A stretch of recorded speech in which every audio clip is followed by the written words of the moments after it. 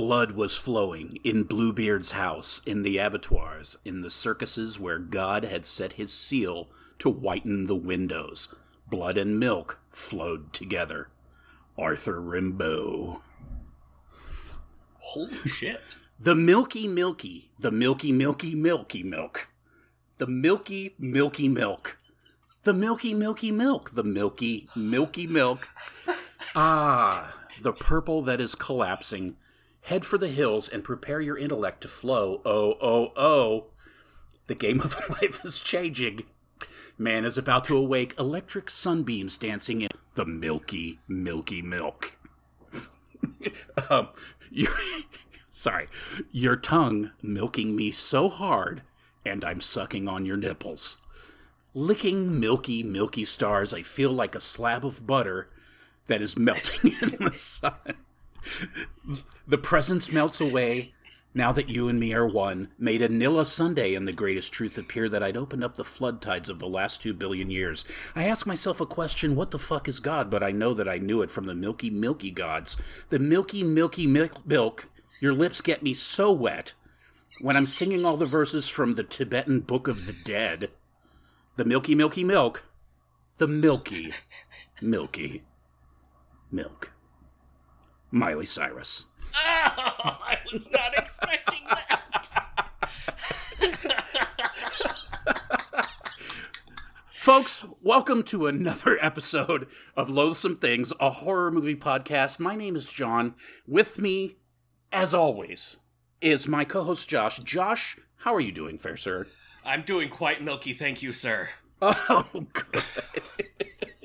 I was like, all right, is this E.E. Cummings? No, this can't be E.E. Cummings. I was like, is this Allen Ginsberg? It's way too about lady sex to be Allen Ginsberg. Who could this possibly be? And I was not prepared for it to be Miley Cyrus.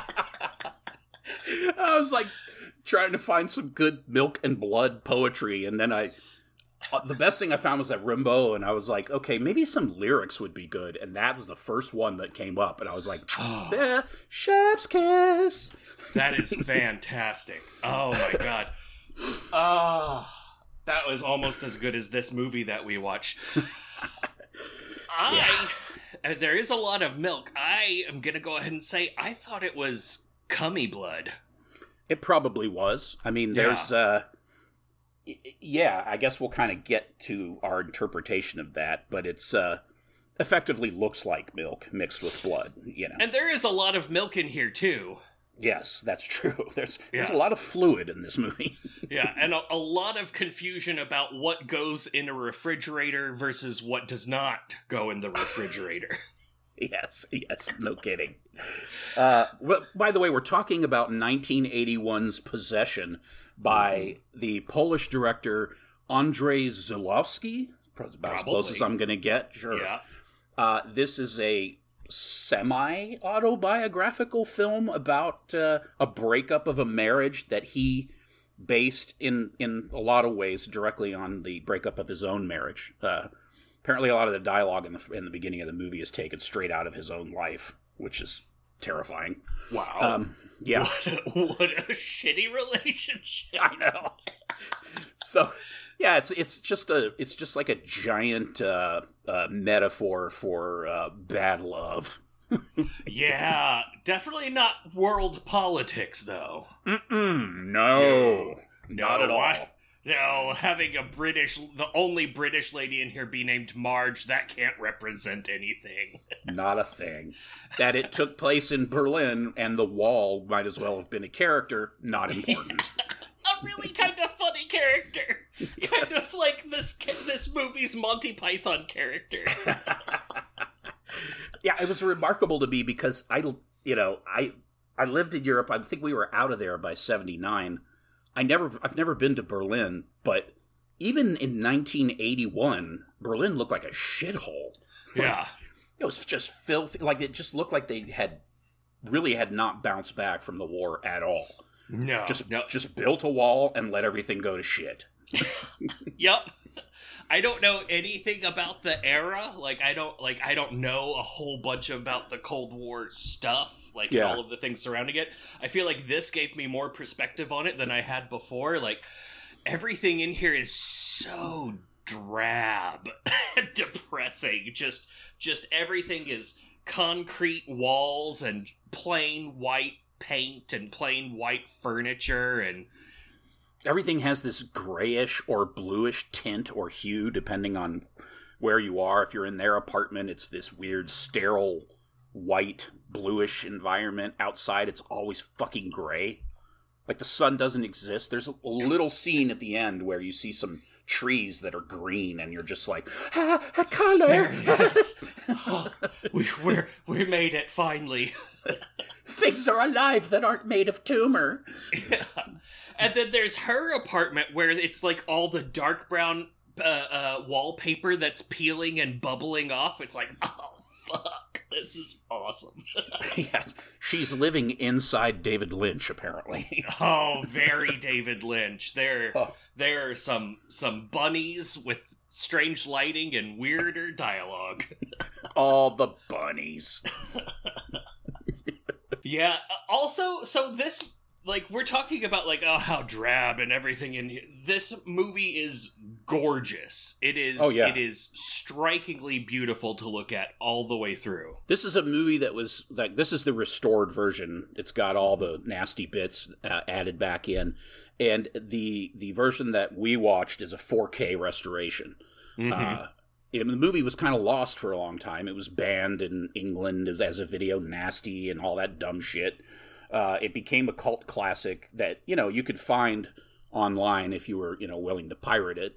And that was about it. It was really kind of hard to get a hold of a decent copy of it. And then, you know, it kind of had this, there was like talk of it having a resurgence, being restored. And sure enough, Shudder put out the 4K, and it's fucking gorgeous. Yeah. Just gorgeous. Yeah. It is strikingly good looking. It's, damn. Yeah. This movie's great, by the way. I would, before we start doing spoilers or anything, if you should watch it. Please watch it. Yeah. I've seen it several times now. The first time I saw it was a long time ago. Well, not that long. It was a few years ago. But anyways, it had a huge impact on me at the time, and I don't even think I was ready to watch it again. I just needed to kind of absorb it, and then I kind of went on with my life. So I didn't really see it again until this version, which was a revelation. Yeah. And the first time I watched it after all that time, it just completely floored me again. And then since I've watched it, every time I watch it, I see more, like, I feel it more, you know, like it impacts you. Like if you've ever been through a bad breakup, which most adults probably have, this movie kicks you right in the nards. Oh yeah. Yeah. It's a real teeth cruncher for that. Oh God. I mean, obviously it's, you know, it's not meant to be taken straight forward. It's an allegory, but dude, it hits hard. Yeah. Especially, I will say, probably for people that have gone through bad breakups and have children together. Yes. Fuck that.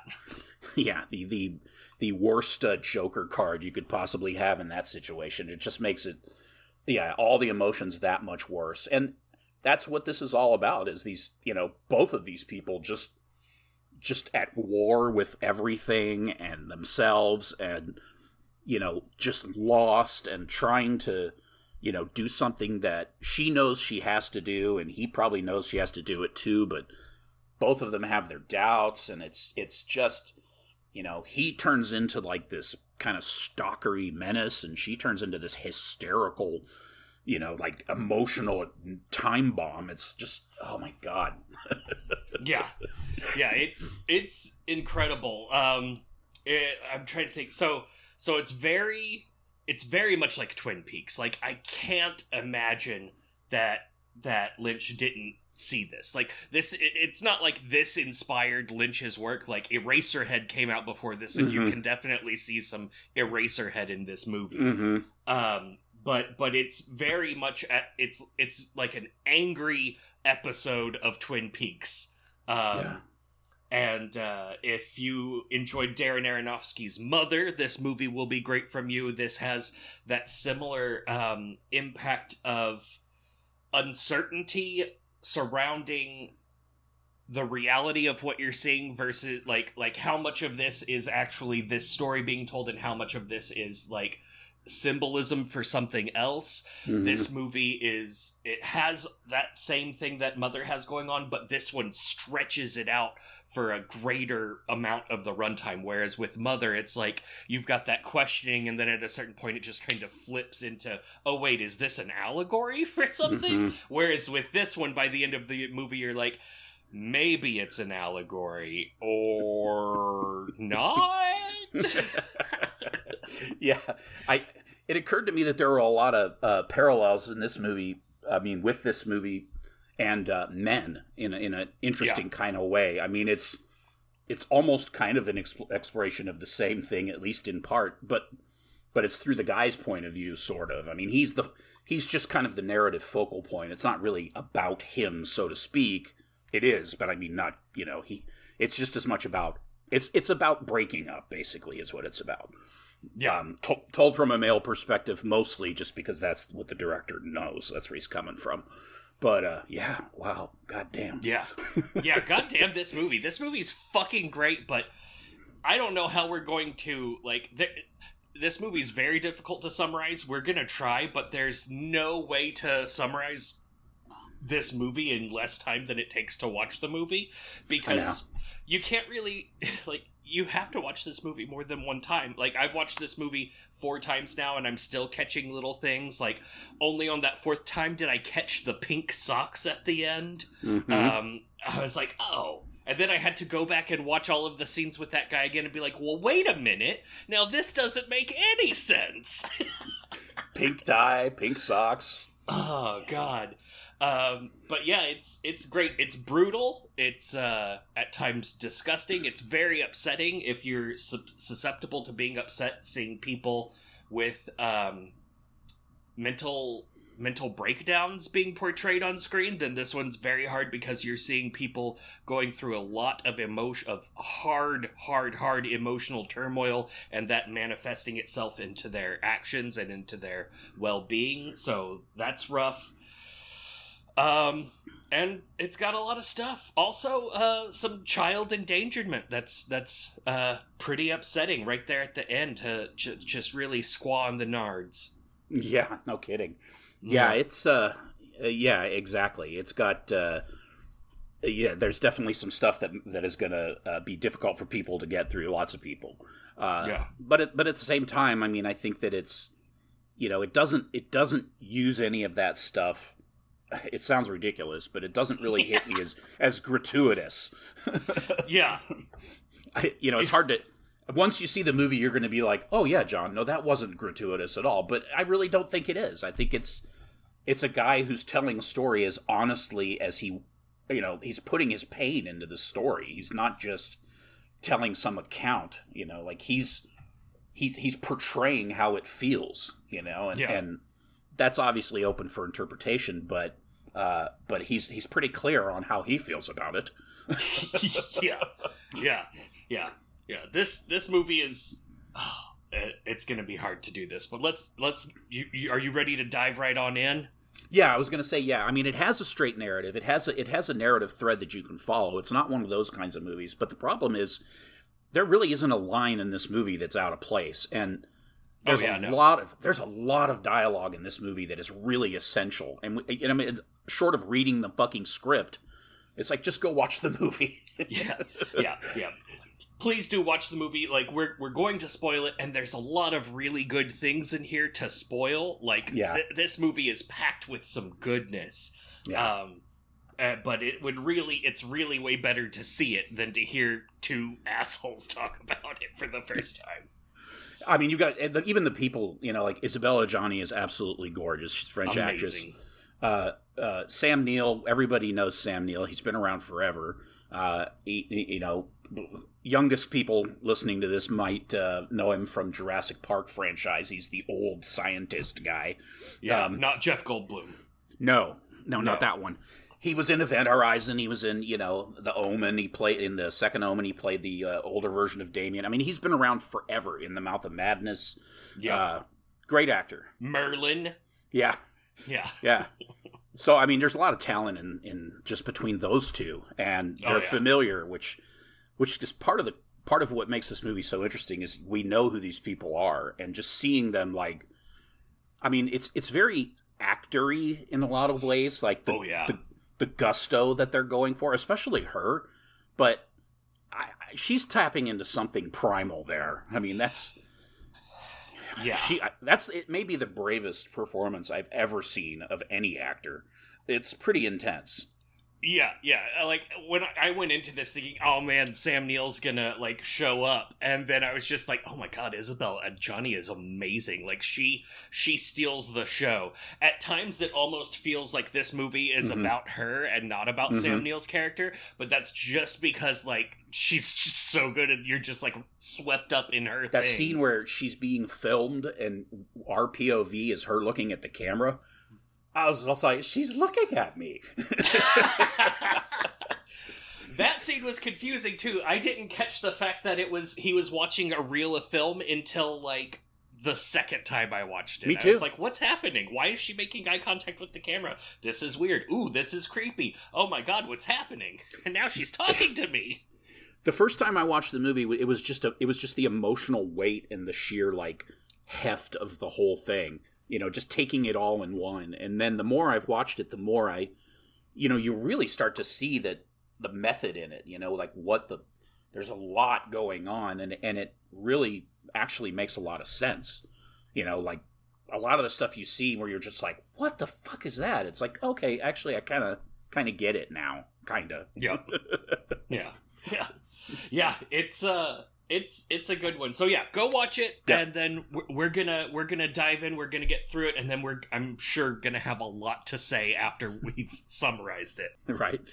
We see that Mark is quitting his job as an intelligence agent to save his marriage. He's in a stark room with a bunch of dudes at a table asking him questions about his spy work, including at the very end of it, the guy at one end of the table says, "Does our subject still wear pink socks?" We are taken to Mark and Anna's apartment, which we see overlooks the Berlin Wall. It is in fact just within binocular range of the Berlin Wall. Anna ends up breaking up with Mark at a cafe. He says that he won't see Bob, their son, and then he starts flinging chairs around until the waiters and chefs have to restrain him. And then he's in a hotel room for weeks, going through withdrawals, like being away from her is a drug, and he is cleaning that out of his system. Then he shows up at his home and finds his son, Bob, has been left alone. The kid's just eating jelly out of a jar, and he decides that he's going to take over custody, which he declares while doing a really awesome job in a rocking chair. Like, nobody rocks a rocking chair like Sam Neill. That's true. And then, taking Bob to school, he meets Bob's teacher, Helen, who he mistakes for Anna because Helen is also played by Isabelle Adjani. I don't know if we ever actually get Helen's name. There's even a point where... There's two times, I think, where her name is spoken. Okay. Well, that works then, yeah. And then also in here, Mark finds out about... Anna's lover, Heinrich, who is played by Heinz Bennett, who is amazing in this movie. Like, we talked about Sam Neill and Isabelle Adjani, but Heinz Bennett's Heinrich is just so over-the-top amazing. I loved every moment he was on the screen. He's so despicable. He really is. He's just the best. Towards the end of the movie, he shows up on a motorcycle, and whenever you see him on the motorcycle, you're like, of course this asshole's on a motorcycle. Oh my god. He's basically, imagine what if Sting, but instead of a musician, he's a German dancer.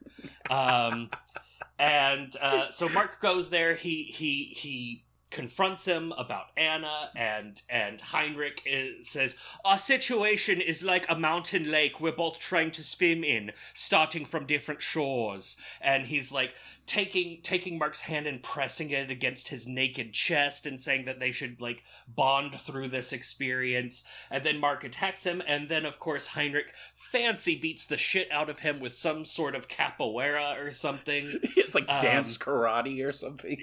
Yes.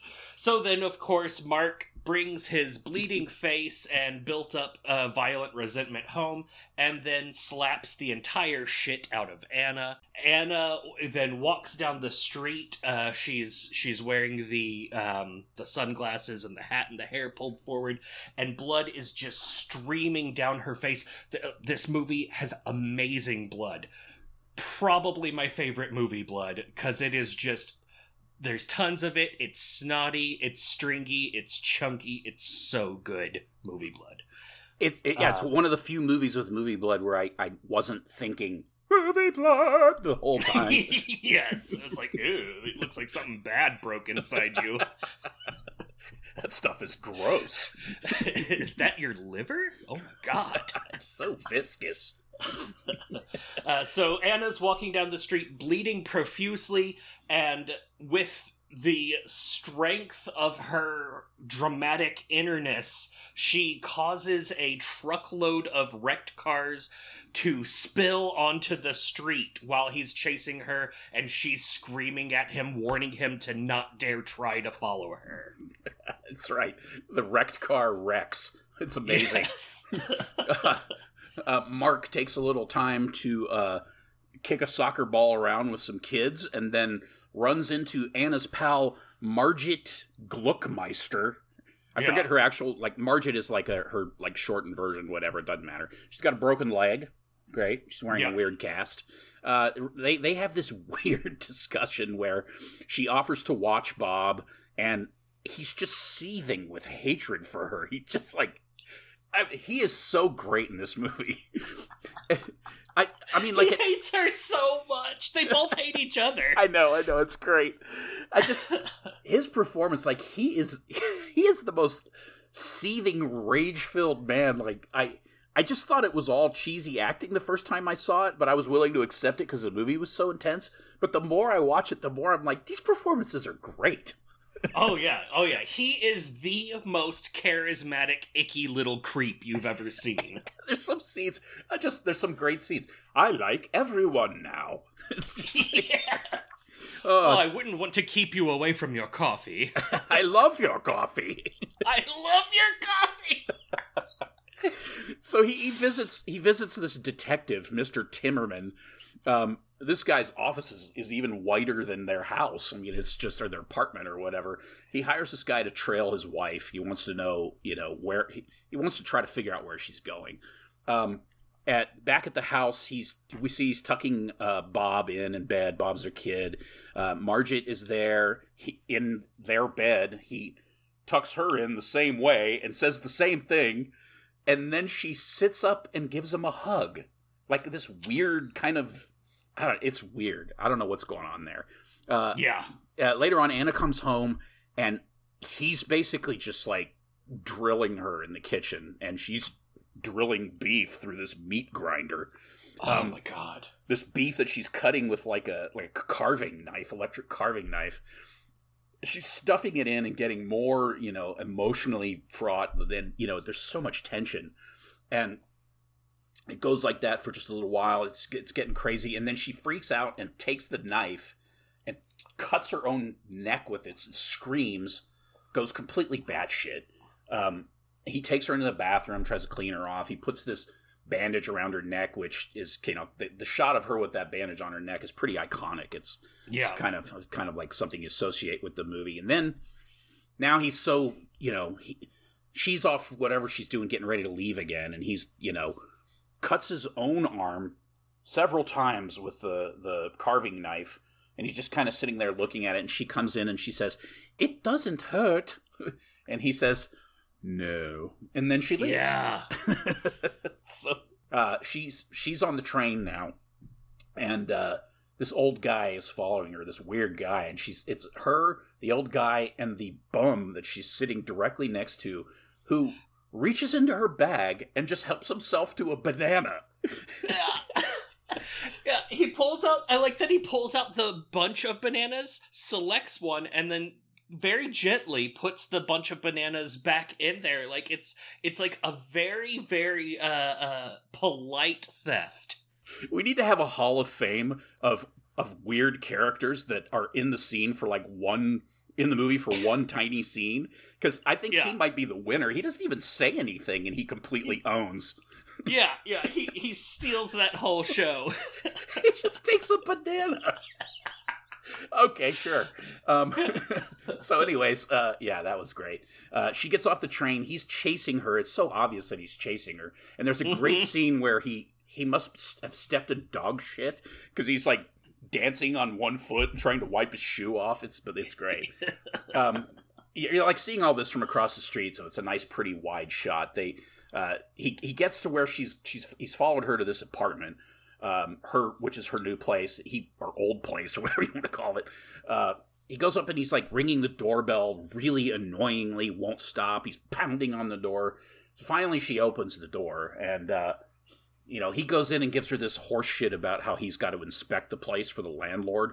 He's checking the windows to make sure they work, and then there's this great scene where he's like, now I must go to the bathroom to check that. And she's like, you fool, there are no windows in bathrooms. Which I was like, there's not? Okay, whatever. I've had bathrooms with windows in them. So he's like, well, I must check anyway.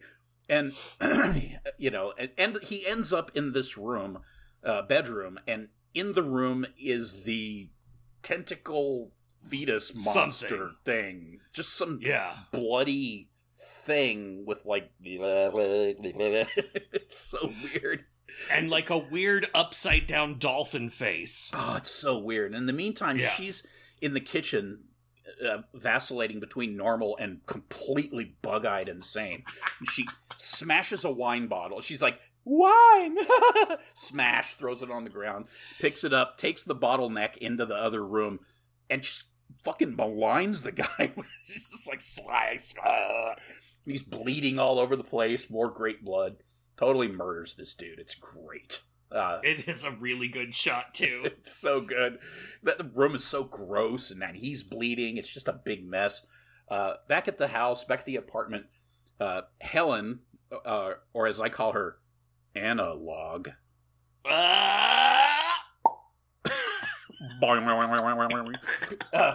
shows up with her green contact lenses, and she gives Bob a bath. She's helping take care of Bob. And then Hans, is it Hans? Heinrich shows up.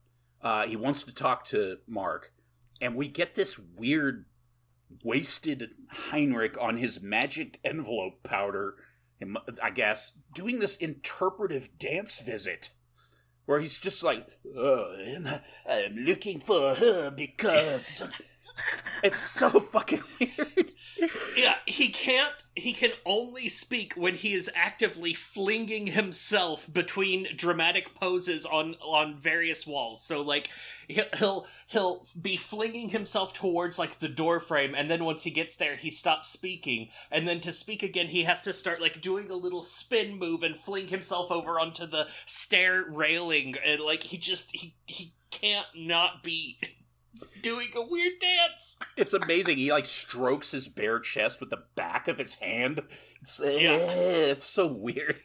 And then he'll do this thing where he's got his arm up around the back of his head, and then his hand is touching his face on the other side from behind his head and stuff. It's real good. It's fucking amazing. And Mark, he's looking for Anna, and Mark gives him that line. He says, yin yang balls dangling from your Zen brain. And then the Heinrich says, there's nothing to fear except God. And Mark says, for me, God is a disease. That's why the disease, through the disease, we can reach God. I love that line too. I also quoted it. So good. Yeah. Oh my God. The teacher questions why Bob. Heinrich fucks off. Whatever. So the teacher is now Helen is questioning why Bob is very clearly fucking traumatized. I mean, why could he possibly be traumatized? Can't imagine why. Yeah. And Mark gives her this, oh, woe is me, I'm a victim, I'm a martyr story, and she pretty much calls him out on it, which I think is hilarious. And then, to show her disgust, she basically just immediately caves in and they go to the bedroom to fuck. Yeah. But I don't think they do because they get the old coitus and starts screaming, which is what she was referring to earlier, that he screams when he's sleeping. And so they don't get it on. She goes, checks on Bob, she comes back, or he checks on Bob, he comes back, and then we get to see a nice long shot of Sam Neill's ass. So all is not lost. And then we cut back to the main detective. He's very worried because he encounters Mark. He's very upset because what's the guy's name? Emmanuel, the other detective, is missing, and he's threatening. Oh, I don't want to have to go to the police and all this stuff. And then Mark's just basically like, whatever, don't fucking care. And then the guy is like, well, that's good because I'm with Emmanuel. Like that's his private dick.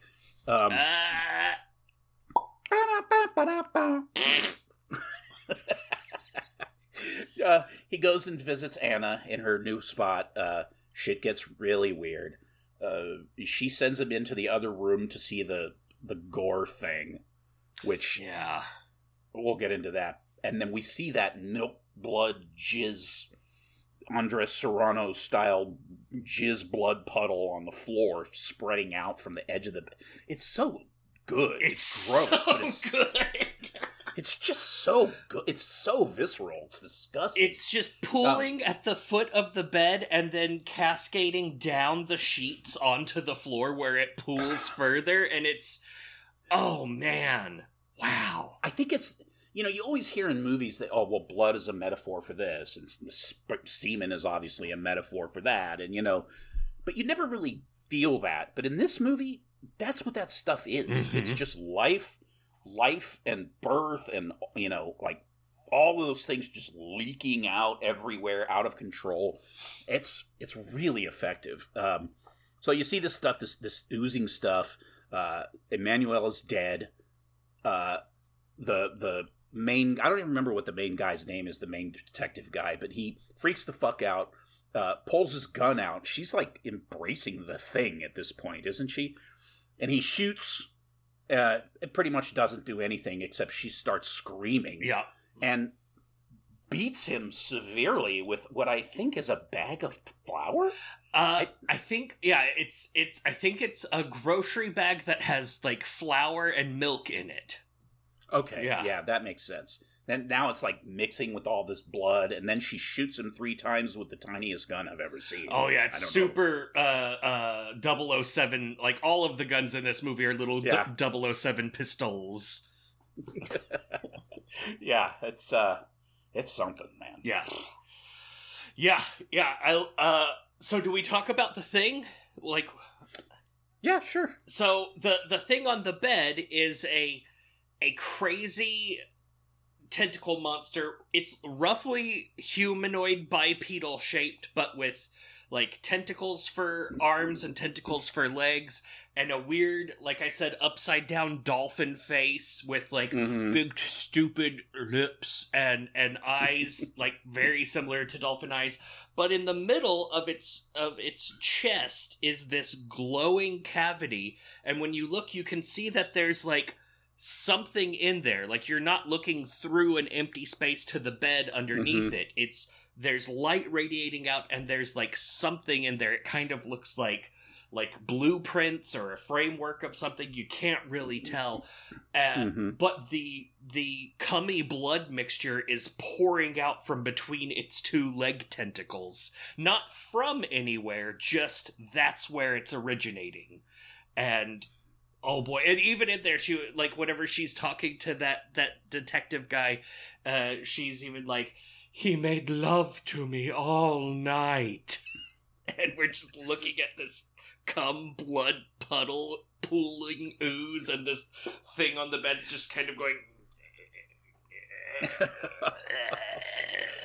Oh man, I think that's like the second time you see the thing where you're already starting to be like, is that thing looking more human than the last time I saw it? Yes. Yeah, the first time we saw it was whenever the obvious follow guy gets killed, but we just see it for a second. It's like up against the wall. It almost blends into the That's wallpaper, right. But now we get a much better look at it, and boy, is it great. It is fantastic. The effects are done by a guy named Carlo Rambaldi. That dude's apparently just a genius. Wow, yeah. I want to find out. I need to watch more by this director, and I need to watch more things that has that guy in it. I know. Yeah. Fuck yeah. At this point, Mark comes home. He finds a package on his doorstep. It is a film reel. He puts it into his projector, which everyone just had in Europe at this time. And it is a video of Anna teaching ballet to children. And whenever the scene starts off, we see him in a room rocking in a rocking chair while watching this film. And then it just turns into us being in that room from the perspective of the camera, the same perspective that Mark was seeing through. We see that the camera is being operated by Heinrich. And as Heinrich is filming Anna teach children ballet, she starts making meaningful eye contact with the camera, especially when she says things. And then the camera zooms in because one of the girls is not stretching her ballet leg up high enough and not getting her hips into a horrifically contorted position right. And so Anna goes up behind her, grabs her by the leg, and starts twisting her into pain. And the camera zooms in where we're seeing Anna's face and this little girl's face. And she's making eye contact with the camera as the girl is screaming in agony, and then those agonized screams start to take on a sexual tone while Anna is making eye contact with the camera, and then she leaves the girl behind and moves on to other girls to teach them things, and then the girl is just still freaking out and freaking out and freaking out and gets upset and runs away, and then Anna begins her little soliloquy of nonsense where she starts saying very strange things to the girls and like how she wished she knew these very strange things when she was young and how great that would be. And then more stuff about saints and the different saints of virtues and angels and things like that, which Marge had mentioned earlier in the movie, something about being a saint of something and her leg was broken. Oh, that's right. And then we come back to Anna and Mark arguing. We see that Mark is more understanding now. He's starting to talk about things like, oh, it must have been so hard for you because when you were here, you wanted to be there with him. But then when you were there with him, you wanted to be here. And he starts being like, this whole situation must have really sucked for you. Meanwhile, Anna is just freaking out and trying to rip her own hands off, or what looks like it. Also, here it's worth noting that she hasn't changed her clothes for the entire movie, and so it's just a sequence of food stains and sweat stains, and it's just the cloth is getting darker and darker in different places. It's very unpleasant and sweaty looking. It really is. And then Anna and Mark are having their conversation. She starts soliloquying again and looking into the camera like before in the scene, but now we're in a situation with Mark where it's not him watching the film reel, so the camera shouldn't be there. So that starts to mess with our understanding of the timeline and mess with our understanding of the reality of the situation. Then Anna goes to church and rubs her groceries into her groin while groaning while looking up at a crucifix, and then heads down to the subway tunnel for a masterpiece scene. It is a 3-minute long solo scene of her alone in a subway tunnel freaking out. She, again, grocery bag full of milk and eggs, and she flings it around. You see the milk cascading along the walls, eggs shattering everywhere, and she's just freaking out. Sometimes she's just having like weird body contortions. Other times it's like she's at a metal show and is headbanging real righteously and just screaming and convulsing, and it all like crescendos up into this point with her squatting down on the ground and then just like exhausting herself. And as she's exhausting herself, the same cummy blood mixture starts oozing out of her ears and her mouth, and possibly also from out between her legs, and it just starts pooling in the ground around her, mixing in with the gross green yellow just floor liquid that apparently exists I here. don't know what that was. It was not good. It looks like someone's car had been leaking for 1,000 years. It's those strain noises. She's and her eyes are all red. That was intense. It was amazing. I loved that. I feel like you've shown that scene to me before. Like, I feel like maybe once you sent me the YouTube video of it or something, because I was like, I've seen this, but I've never seen this movie. Yeah, it could be. It's crazy that scene is 3 minutes, because that scene is everything. Yeah, I went back and I timed it. I was like, I need to know how much time just elapsed in my experience, because it eats you in. God, that's amazing. Mark tells Heinrich where Anna's new place is, so Heinrich shows up there. He's got an envelope full of drugs for them to fuck about. But then he finds the body parts of the detective in the refrigerator, makes eye contact with the upside-down dolphin-headed tentacle monster, begins freaking out, and then Anna stabs him just once, just one really good poke in the shoulder with some scissors, and he runs away. He calls Mark. Mark is very excited about all of this. He meets Heinrich at a bar, and Heinrich is just still bleeding. He doesn't go to a hospital or anything. No, he goes to a bar to meet Mark while he's still, like, actively bleeding. And Mark hatches a scheme with a Converse sneaker. He clogs up a toilet with a Converse sneaker, grabs... And a feather. And a feather, yeah. Yeah, both out of the same trash can. He looks at this trash can and there's a sneaker and a feather, and he grabs them both, and he's like, ha ha ha, I am MacGyver. So I'm a spy. He clogs up the toilet, fills it to the brim with water, and then tickles his throat with the feather to make himself have puke noises, and gets Heinrich to come in there and help him. He was like, help me, Heinrich. And Heinrich's like, I'm the one who stabbed. I should not be helping other people. And then he comes in there, and Mark just clobbers him over the head with the porcelain top of the toilet tank. Just bam, real good. And then drowns him in the toilet water and leaves. Oh, it's amazing when he flushes it that time when his head's down in there and all the like disgusting water and blood comes up, and that dude has really got his head in that disgusting fucking toilet. It's man. So good. It's just like, oh man, this is nasty. Oh, it was so, yeah, it was really good. Oh, amazing. Yeah. Mark goes back to the to her apartment, and she's cleared out. She's not there anymore. And he's running around. He has this great idea. He turns the gas on, which is the loudest hissing gas I've ever heard in my life.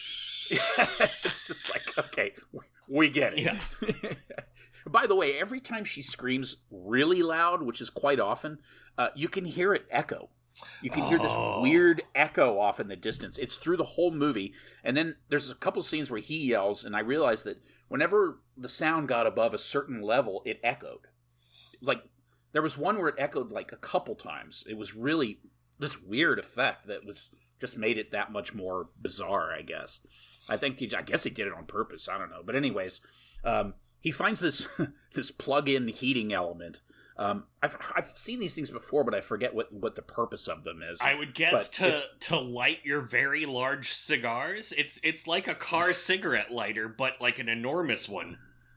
Yeah, it's like, do you not have a stove? Do you just... I mean, obviously she has one because you just turned the gas on, but... So it's this plug-in coiled heating element things that he plugs in and, gets the hell out of there and just fucking blows that place to hell. And by the way, that place is right across the street from the Berlin Wall. Yeah. It's so weird. Yeah. So, anyways, Heinrich's motorcycle is outside, so he grabs the motorcycle, goes home, finds Margit in the elevator, bleeding and basically dying. Yeah, like her throat is cut. Yeah, she's not in good shape. Yeah. He picks her up and takes her into their home, pretty much just lays her on the floor, goes back out, sees that Anna is in the bedroom. She helps get him all cleaned up and put, in the kitchen sink, of all places. He has this little, they have this talk, like they're talking and she says, there's a scene where a bit where she says, do you believe in God? And he's like, in God. She says, it's in me, take me. And then they have a shaky fuck. We don't see this fuck, but we see the afterwards. And they're in bed together. Everything's great. She came home because she wanted to be safe with her faith. This is kind of what she was saying. I was like, okay. Yeah. And then, as always, she bolts once again. I have to leave. I think he sends her. He tells her that she needs to go to Margit's place or something like that. But anyways, she leaves. She tells him to close the door because it's there. I guess she doesn't want this thing to get out. Whatever.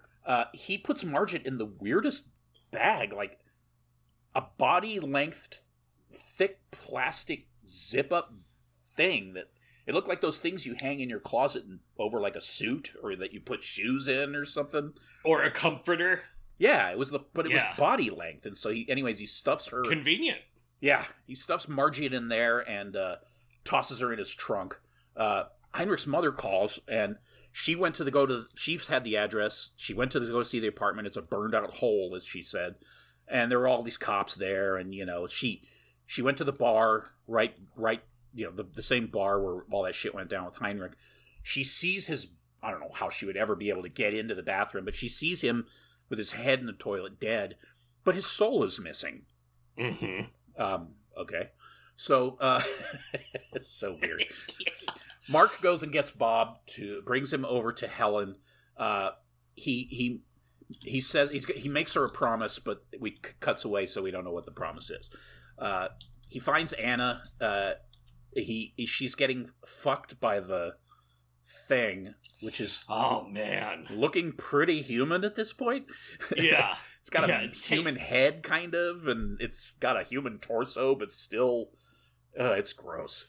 Yeah, but it's got like a third tentacle now that's also its penis, and it's got just like more tentacles coming out of nowhere and going nowhere. It's very confusing to look at.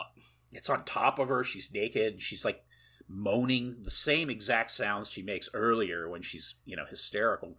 And she keeps saying almost, right? Yes. And then she repeats almost while looking at Mark. Yeah. I'm like, almost, I guess at the, in retrospect, she's saying this thing is almost in its final stage or whatever. Yeah. He goes to visit Heinrich's mother, and she asks him if Heinrich is dead, which I didn't understand because she just told him earlier that she saw him dead. So I didn't know if that was asking if Heinrich's soul is dead. Oh, right. Okay. Yeah. Because he would know that. I don't know. She shows him that she shows Mark that this picture of Heinrich's wife and kid, he has his own wife and kid, and she talks about how, she just talks about her son and how wonderful she is and all this great stuff. And while Mark's, very closely looking at the photograph, she goes over to her dresser and takes a whole handful of pills. Mm-hmm. And just lays down and goes night-night. Yep. Yeah. Right in front of him. It's weird because, we haven't mentioned Heinrich's mom, but she's been talked about all throughout the movie. Anytime we talk about Heinrich, Mm-hmm. the first time he calls Heinrich, it's his mom that answers. He lives with his mom. She's always there. She's there every time Anna's been there. They've been fucking basically in front of Heinrich's mom. Pretty much. And she loves Anna. She misses Anna. Mm-hmm. And he's had several conversations with her. It's very strange. It's really weird, and she's actually kind of a cool lady. I mean, she's pretty open-minded for somebody who's really old and would have been born in the late 1800s or something. But anyways, yeah, that whole scene was weird. So she commits suicide and he leaves. We're back at the wall. Mark is. We see he's at the wall. He's looking. It's just some beautiful shots of like a guard tower or something like that. And then we look down in this river or canal or whatever, and there's a dead dog floating in the river. He'd been talking about a dead dog that climbs. They go into the house to die and all this stuff. So then this dude walks up with the with the pink tie, and really weird looking dude who's like balding but has like crazy wispies and like little round glasses. And he's asking him, some spy shit. And Mark gives this line, which I thought was fucking great. I met a man who loved everything, and he died in a flood of shit. And then we get the coolest, like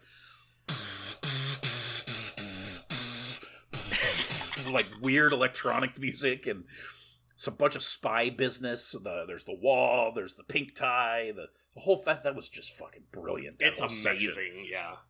And then he gets into a cab, and he tells the cabbie to reverse and then full speed slam into the cop car ahead. And as the guy he's got him at gunpoint to do it, and the cabbie's like, "My pleasure." Yes. Also, a great one-off character. He's in like just this one scene. He's like, "My pleasure, sir," and then just rams the fuck out of the cop cars, and then jumps out of his own window and runs away. Oh, it's so amazing. Mark jumps out of the car before it hits, and then he runs into it and gets out, runs away, and then we get this full on crazy intrigue spy movie shootout scene where Mark gets shot like 8 million times. Kills the guys that are shooting at him, or at least one of them anyway. Gets back on Heinrich's motorcycle. There's this shot of him like riding through these darkened, like arched areas that are like separating two different buildings on like this old cobblestone road. Everything's sweaty. And he's flying down this shot. They're shooting the shot with a truck in front of him, obviously, and he's screaming. He's just like, ah! It's so great. It took me a couple of views to realize that he was screaming while he's driving. And he pulls into this parking lot and does the slide fall and wrecks the motorcycle and gets up, and he's just head to toe covered in blood. Like one whole side of his body is just red. Yeah, the dude is fucked up. He got shot a bunch of times. We never will find out why. We have an idea of why, but like it wasn't important for him to have rammed those cop cars or to shoot those cop guys. But whatever. It just adds this weird level to it. Like, which is weird is that his real life is that crazy shit. So he gets to it's their apartment building, and he's crawling up the stairs. It's as I described it, it was the worst staircase ever. I mean, it's like this enormous spiral staircase that has this massive void in the middle because it's a spiral staircase. And I mean, it's a beautiful staircase, but if you're dying, it's not the way to go. Yeah. I love how much blood is on the stairs, and we see it like it's just like a spiral of blood going up like 10 stories. It's great. It really is great. I don't even know if it is his apartment. I think it's just a apartment building, isn't it? I really have no idea, because then what happens is very confusing. Yeah, she shows up, and we get this great camera shot down the stairs with his blood trailing down, as you had said.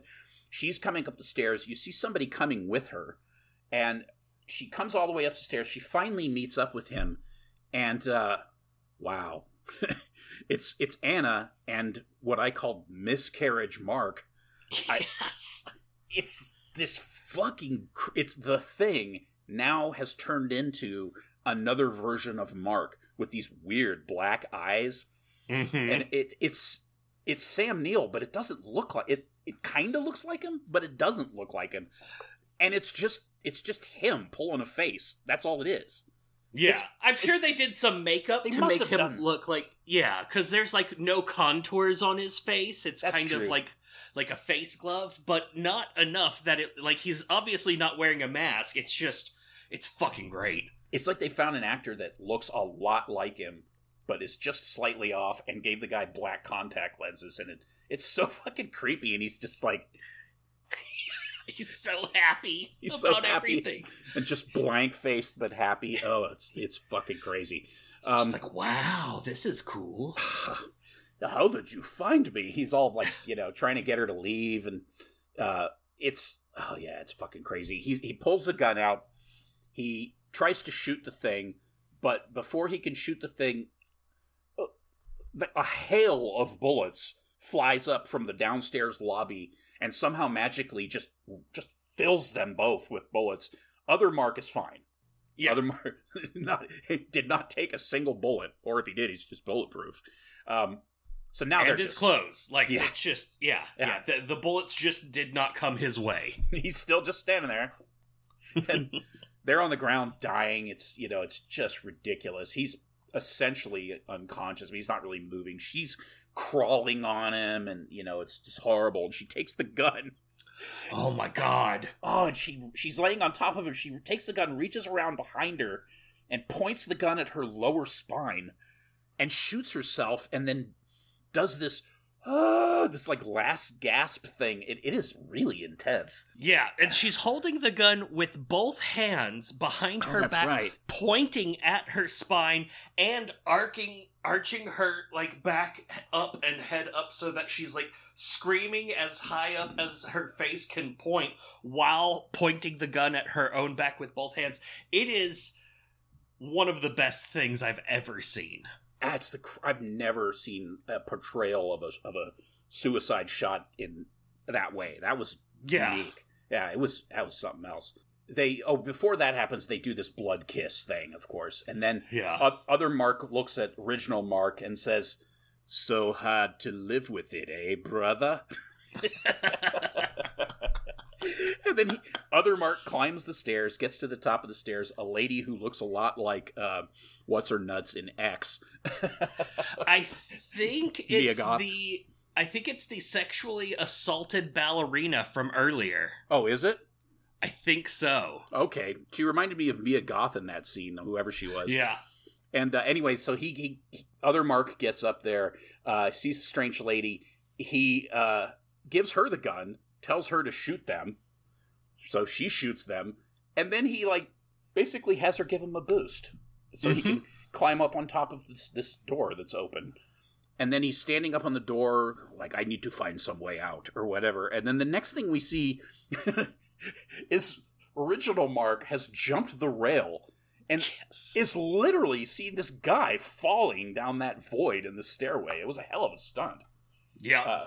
I mean, they went further down to shoot it, but still, it looked really good. Yeah. And he did not go head first into the ground like they did in Curse of Frankenstein, but that's... Jesus! That's okay. So I guess Mark is now finally dead. Back at Mark and Anna's place, Helen is now there. She's there. She's with Bob. The doorbell's ringing, and Bob is... Don't open! Don't open! Don't open! Don't open! It's like, oh my god. Don't open it, please. Please just don't open it. She says, but I want to. And she goes to the door, and he freaks the fuck out and dives face first into a tub of water and drowns himself in the bathtub, face down. She gets to the door, and before she opens the door, which is made of glass, there's a glass panel in it, we hear an air raid, essentially, like a war flashback. We hear the planes flying by, bombs falling, crazy piano music. Through the glass on the other side is other Mark, who's all, like miming, trying to get through the glass. She turns to the camera, gives us the craziest look, and the movie is fucking over. Damn. That ending was amazing. that was oh my god, so good. And there's so much that we missed, like Oh. so much that we left out. Yeah. It's impossible. Like even the thing with Bob drowning himself. Like there's an earlier scene where we see whenever Mark is giving his son a bath, and the kid is holding his breath, and he's like, "How long did I hold my breath for that time?" And he was like, "Oh, a really long time. It's super great. I couldn't do it. Bye." It's such a terrible parent. At that last scene at the stairs, we see that one of the people that had been shooting up at them had been that spy guy, and we see, like, he fucks with the cuff, and we see that he's wearing pink socks. But he's also a guy, he was at the table at the beginning of the movie when the guy asked, "Does our subject still wear pink socks?" He's the guy at the other end. So reality is completely out the window for this movie. Everything's bonkers. It's all flipped around, and it threw itself, and back. It's crazy. I love it. Oh, it's so good. It is so enthralling to watch.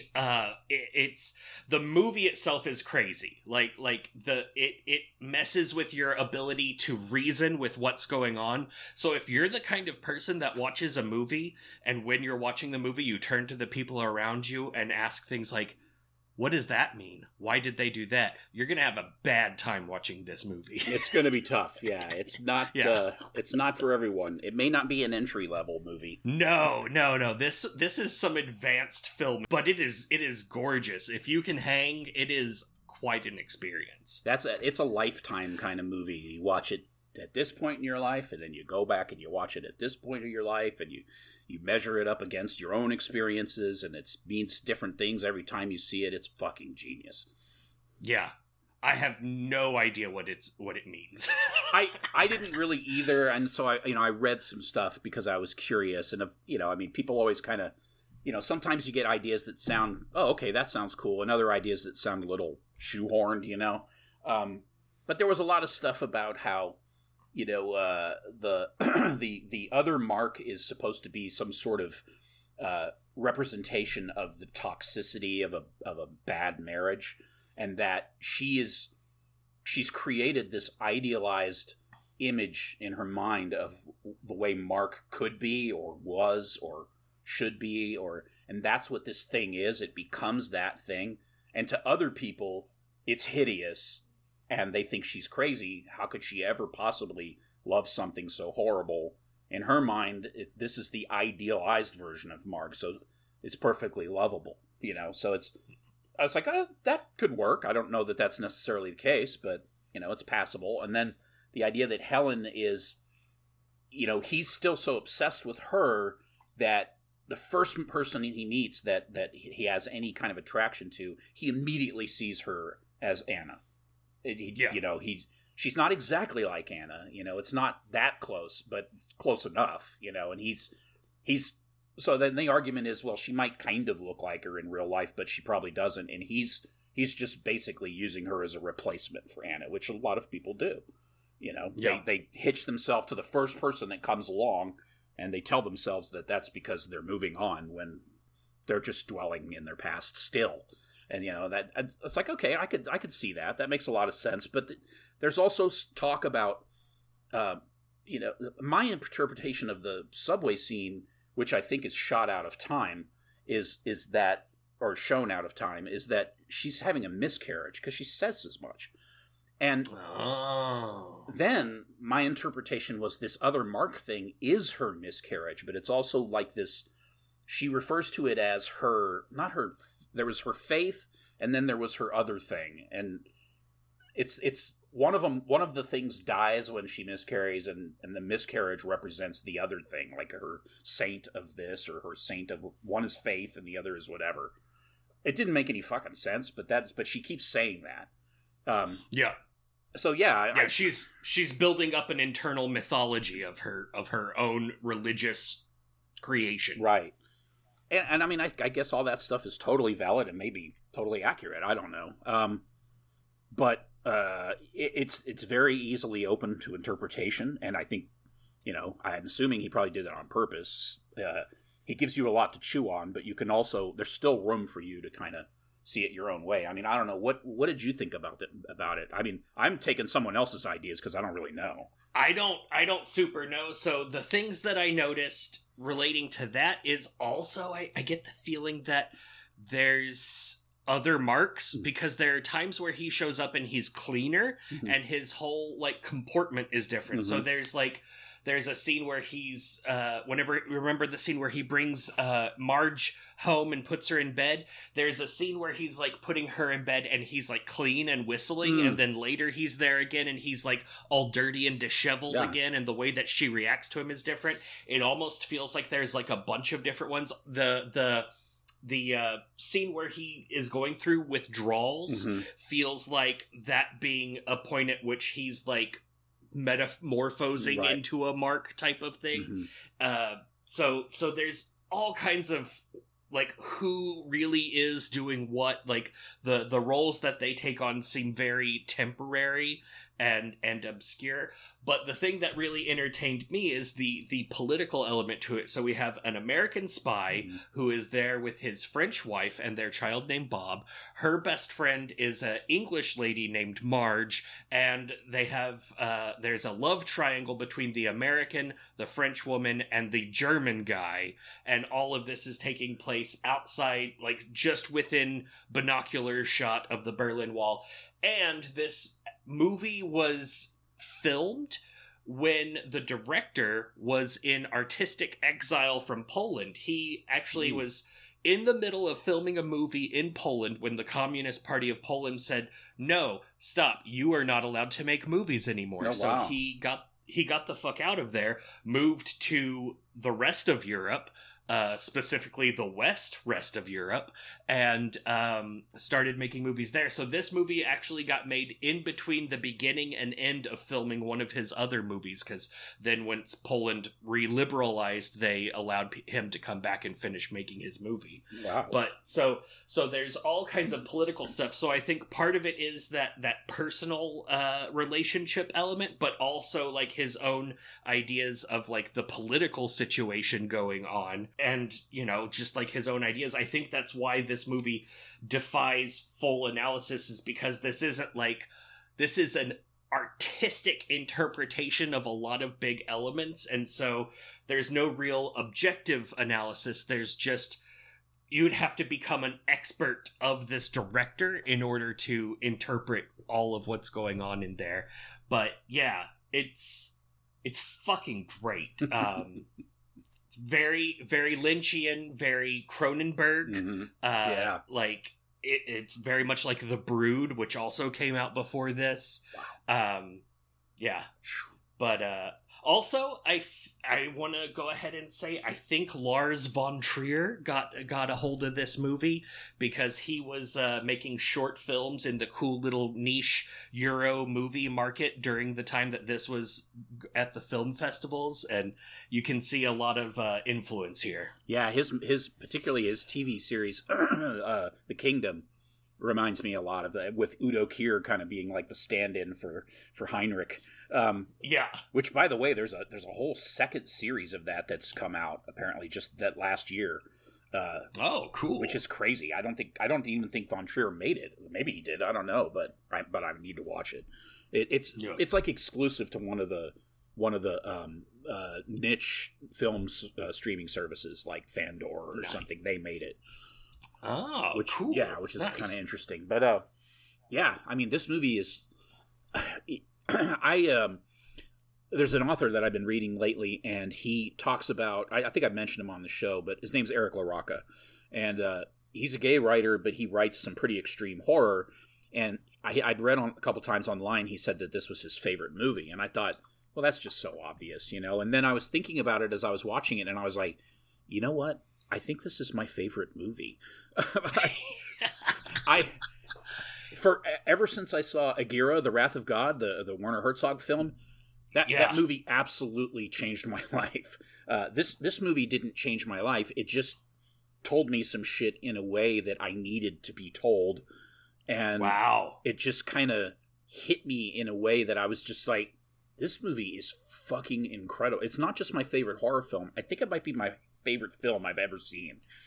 Ooh, wow. Yeah, damn. yeah, I know. Yeah.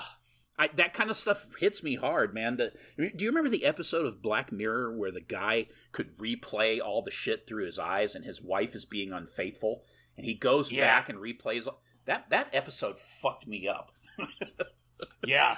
And so I'm obviously susceptible to that kind of stuff to begin with. Yeah, that's really cool. I love a good movie that the artistic presentation like makes you realize things about life that you can't just make that happen. That comes from like pure artistry, and this movie is like pure artistry. Like, yeah. No, I was gonna say I was reading an article about. First of all, I felt like horror movies got a little dead for me at the end of the year. Not the movies themselves, but there just suddenly wasn't any. Like I felt like I had seen everything. There's a few things that I need to see. I'm talking about new releases. Obviously there was a bunch of stuff I probably didn't even know that was out there, and I may find out about it later. But as far as I knew, I was basically caught up. Once I saw Barbarian, I think I was pretty much in line with what I wanted to see. And then all of a sudden, it was like all this other shit suddenly. Skinamarink came out of nowhere, and then that other one that I sent you that trailer for, that crazy body horror thing, and yeah, that looks good. And I was just reading, before we started, I was just reading an article about another movie that's about to come out, and they were talking about how it's a portrayal of trauma, but they were talking about how in modern times now, or in like contemporary movies or contemporary horror, we're starting to see these depictions of trauma in a unique way, like Hereditary and Babadook, where it's, trauma from a mother's perspective, and a very specific type of trauma. And it, like, if you think about, if you try to boil down what horror is, what it's what we find scary. And the scariest things in life are, different for different people, but you can kind of narrow it down to like being alone, or being betrayed, or, being neglected, or being, hurt, or, being left behind by people that you care about, that you convinced yourself you couldn't be without, even though you can. That's part of that is scary shit. Yep. Yep. I mean, it's a lot scarier than like, say, Freddy Krueger. Yes, Freddy Krueger's scary. This weird supernatural creature that, comes and haunts you in your dreams and stuff. That idea is very scary. But I'm not really worried about that happening. Well, yeah, I think people that are like really into the whole like Jungian universal unconscious, for them, Freddy Krueger's probably like the ultimate scary monster. That's true. But if you don't have like that going for you, then it's, like, oh, that's neat. Yeah, cool. Oh, he was a horrible man in life and then they killed him. That's pretty cool, I guess. But yeah, this personal trauma trend that we're seeing, really effective. I love that that's being explored. I mean, if you go back to like the origins of horror movies, it's basically don't go into the wealthy scientist / noble's creepy house. Like, that was basically the universal theme of horror movies, was don't go to the scary place where rich people are weird. He's so rich and spoiled that he's perverted himself into some abomination. Yes. It's like a social commentary about wealth or class or something. Yeah. Whereas now we've got, like, other things. And even that, like, that's also, like, Texas Chainsaw Massacre flipped that. And it was like, all right, now instead of the wealthy person with the creepy castle, it's the impoverished Southern Gothic thing. And, But now that we're getting all of these, like, personal trauma things where it's not, like, a thing that you can keep away from. It's the trauma is where you already are. Like Smile is a great example. Like, while maybe it didn't stick the landing, the premise of it, of the trauma of suicide committed by others and how that is a thing that can come for you, like, blows it away. Like, that's just... wow. And and all of the stuff. This one, of course, obviously not part of this new trend, but it really, like, set that up. This is fantastic. Oh my god, this movie is devastating. Yeah, and this movie is like is like a living, like, precursor-ing fuck you to all the anti-elevated horror people who think it's some modern movement, when this fucking movie was made decades before they were born and was just fucking kicking it out of the park, like, and maybe knocking it out of the park while it was at it. I don't know what kicking it out of the park is, but I guess what's it with football? Yeah, no, or kickball. What's right. Kickball? Yeah. Thank you. Yeah, foot kick. Yeah, ball. Yeah, and then I mentioned Skinamarink, which I'm not going to talk about at all because, you know, I mean, we might cover it. I don't know. But but it definitely has something to do with trauma. Wow. That's Oh, okay. I still haven't seen it. I'm excited. Yeah, go see that. Because that movie, wow. So, you know, it's funny, guys. I mean, I got super excited when movies like Hereditary and Midsommar and all these kinds of movies were starting to come out. The Witch kind of heralded it, even though, you know, I don't think The Witch is the best of the bunch. In retrospect, I really do like that movie, but, you know, this whole thing where people are talking about elevated horror, whatever, it's like having intelligence in a horror film is a wonderful thing, and the world is getting fucked up, and horror films are reflecting that. And I knew that there was going to be another wave of movies that are going to just hit you right in the gut, and we're starting to see that now. And, you know, after post-pandemic and all this Ukraine and all the crazy shit that we're going through right now, the fucking clock is like seconds before midnight now. And, yeah, you know, and I'm like, this is going to make for some good horror movies.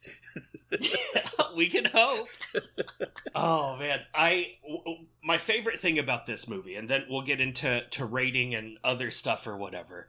I love that we're seeing them go completely crazy because of the breakup. Like, we're seeing their obsession with things. We're seeing how it's like leaving their child is like an afterthought of the whole thing, and their like incapacity to cope with their own lives. Like, there's this great scene where she's trying to grab everything that she needs to take with her, and she's just doing armfuls of stuff from every surface, but everything that she's grabbing is then just falling out of the bottom of her grasp, and by the end of the movie, everything in their house is on the floor, and everything's just a mess, and all of the cupboards are empty, the countertops are just strewn with meat and carving knives, and it's...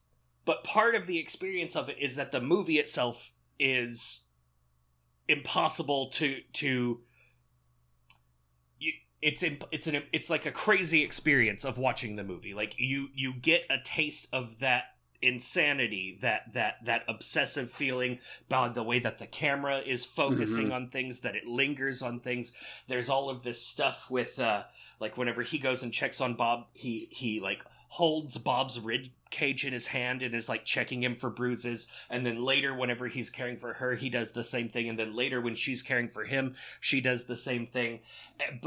And so we're getting our own internal mythology building of what does this even mean, while we're unable to contend with what we're seeing. And that the film, the way it's shot, is emulating the experience of what they're going through in its portrayal of what they're going through. And that is just one of the most remarkable artistic achievements I've ever seen in a film in my entire life. Yeah, it's ridiculous. And how many Oscars did this movie win? Oh, that's right. No one gave a shit. Yeah, no one gave a shit. It was nominated for the Palme d'Or at one of them, like Cannes or whatever. I don't know which one does Palme d'Or. Cannes. Okay, good. And it got nominated. I think it also won an award for best movie poster. Wow, that's okay. That's cool. I mean, it is a cool poster. Yeah, that's good. It's a good poster. But I mean, obviously, this is a movie that is. I mean, I guess in a certain respect, to be fair, this is one of those movies that, at the time when it came out, the U.S. was still really maybe too young to even appreciate a movie like this on a large scale. You know, we're seeing that's true. Now we've been through some serious shit. We're starting to, I think people are starting to be able to understand a movie like that a little bit more. In Europe, I mean, they just came out of a fucking war 20 years before this thing was made, or 30 or whatever. Well, about 25, and that stuff was still fresh in their minds. So that's you couldn't make a movie in Europe, probably Western Europe back then, without having it influence you in some way, whether you could tell by watching it or not. I mean, it's just that was your whole existence was, am I going to make it till tomorrow? Yeah, you know. Yeah. I mean, like I thought about that old lady. I'm like, you know, she lived through that damn war. She probably spent many days of her life wondering if she was going to see the next day. Yeah. And now she's playing Heinrich's mom. Probably both wars. Like, that lady probably remembered when the troops went off and were supposed to come back before Christmas and then didn't. Yeah, it's, history can fuck you up. Yeah, man. Yeah. History can fuck you up, and this movie fucked me up. All right. I gave this movie a 5 out of 5. It's a perfect movie. I wouldn't change a single frame, a single scene. It's hard to recommend to just anyone. You'd really have to know who you were talking to before recommending it to them. But for hardcore horror fans, for fans of cinema and artistry, I would even argue that fans of poetry, this movie's hard to beat. It's really one of the best movies I've ever seen in my life. Yeah, it's a phenomenal film. I also gave it a 5. There's nothing lacking in it for me at all. I wish there were more movies that were this perfect, from start to finish. But I can tell you that pretty much all the ones I feel that way about were made in the 70s. And Werner Herzog probably made 5 of them. Because that guy, oh my God, Fitzcarraldo, Aguirre, even Nosferatu with Isabella Adjani I like, even though it's not his best. I mean, God, it just goes on and on. He's ridiculous. But this movie is fantastic. I love it so much. Yeah. John, let me stop you right there. You said Nosferatu. And we do this thing where we do 3 movies in a row, where it's the original and then 2 remakes. Mm-hmm. Did you see about the new Nosferatu remake in the works? Is that real? Yeah. It is, right? Because they're talking about using Willem Dafoe, aren't they? Yeah. Willem Dafoe has officially joined on for Robert Eggers' Nosferatu remake. Yeah. I thought that was fake because they were making fun of the fact that he played Max Schreck, who plays the original Nosferatu. Yeah. But it's perfect. I mean, it's perfect. Yeah. And the guy that directed The Vivitch was gonna direct this. So when that comes out, we might have to do the original Nosferatu, and then of course the Klaus Kinski Nosferatu with Adjani, and then of course the Robert Eggers. That would be a really good 1, 2, 3. Yeah, and we'll just ignore the fact that there's a Nosferatu made by Joe Hill. It's What is this weird Polar Express bullshit? Yes. Fuck that entirely. Oh, man. Oh, yeah. So yeah, that was. I was excited whenever I saw the Willem Dafoe in Robert Eggers' Nosferatu. Yeah, we won't mention the Joe Hill vehicle. No. I'm so glad that that's really happening. That sounds really cool. Oh, by the way, okay, couple things. Carlo Rambaldi is one of the guys that made E.T., the creature. Oh, okay. Nice. Yeah, he worked on Mario Bava films. That's not a surprise, coming from Italy. He worked on Deep Red. He worked on Alien Evolution. Yeah, he did some Silver Bullet stuff, Conan the Destroyer, so nice. He's a heavyweight, yeah. In fact, he's won 3 Oscars. The guy that made Shadow of the Vampire, E. Elias Marriage, made I guess it's short, but not that short, but he made this film, is this experimental black and white horror film called Begotten. Ooh. And it's fucking intense. It's a weird, like, analogy, or like a weird, like, metaphorical take on the Bible, but, like, if you didn't know that, it wouldn't matter. It's just insane. And the way he shot it in black and white, but then he cranked up the exposure and the contrast so that there are no middle tones. It's all black or white. So, they look like Rorschach images almost. Rorschach images, and it's It's so bizarre.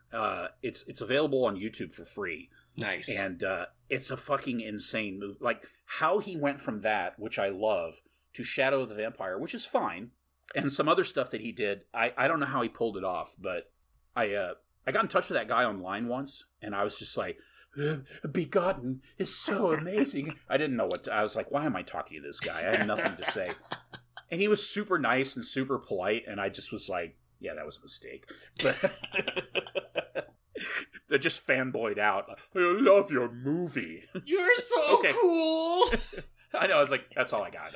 I'll see you later. But yeah, check awesome. out Begotten, man. Oh, it's so good. Yeah.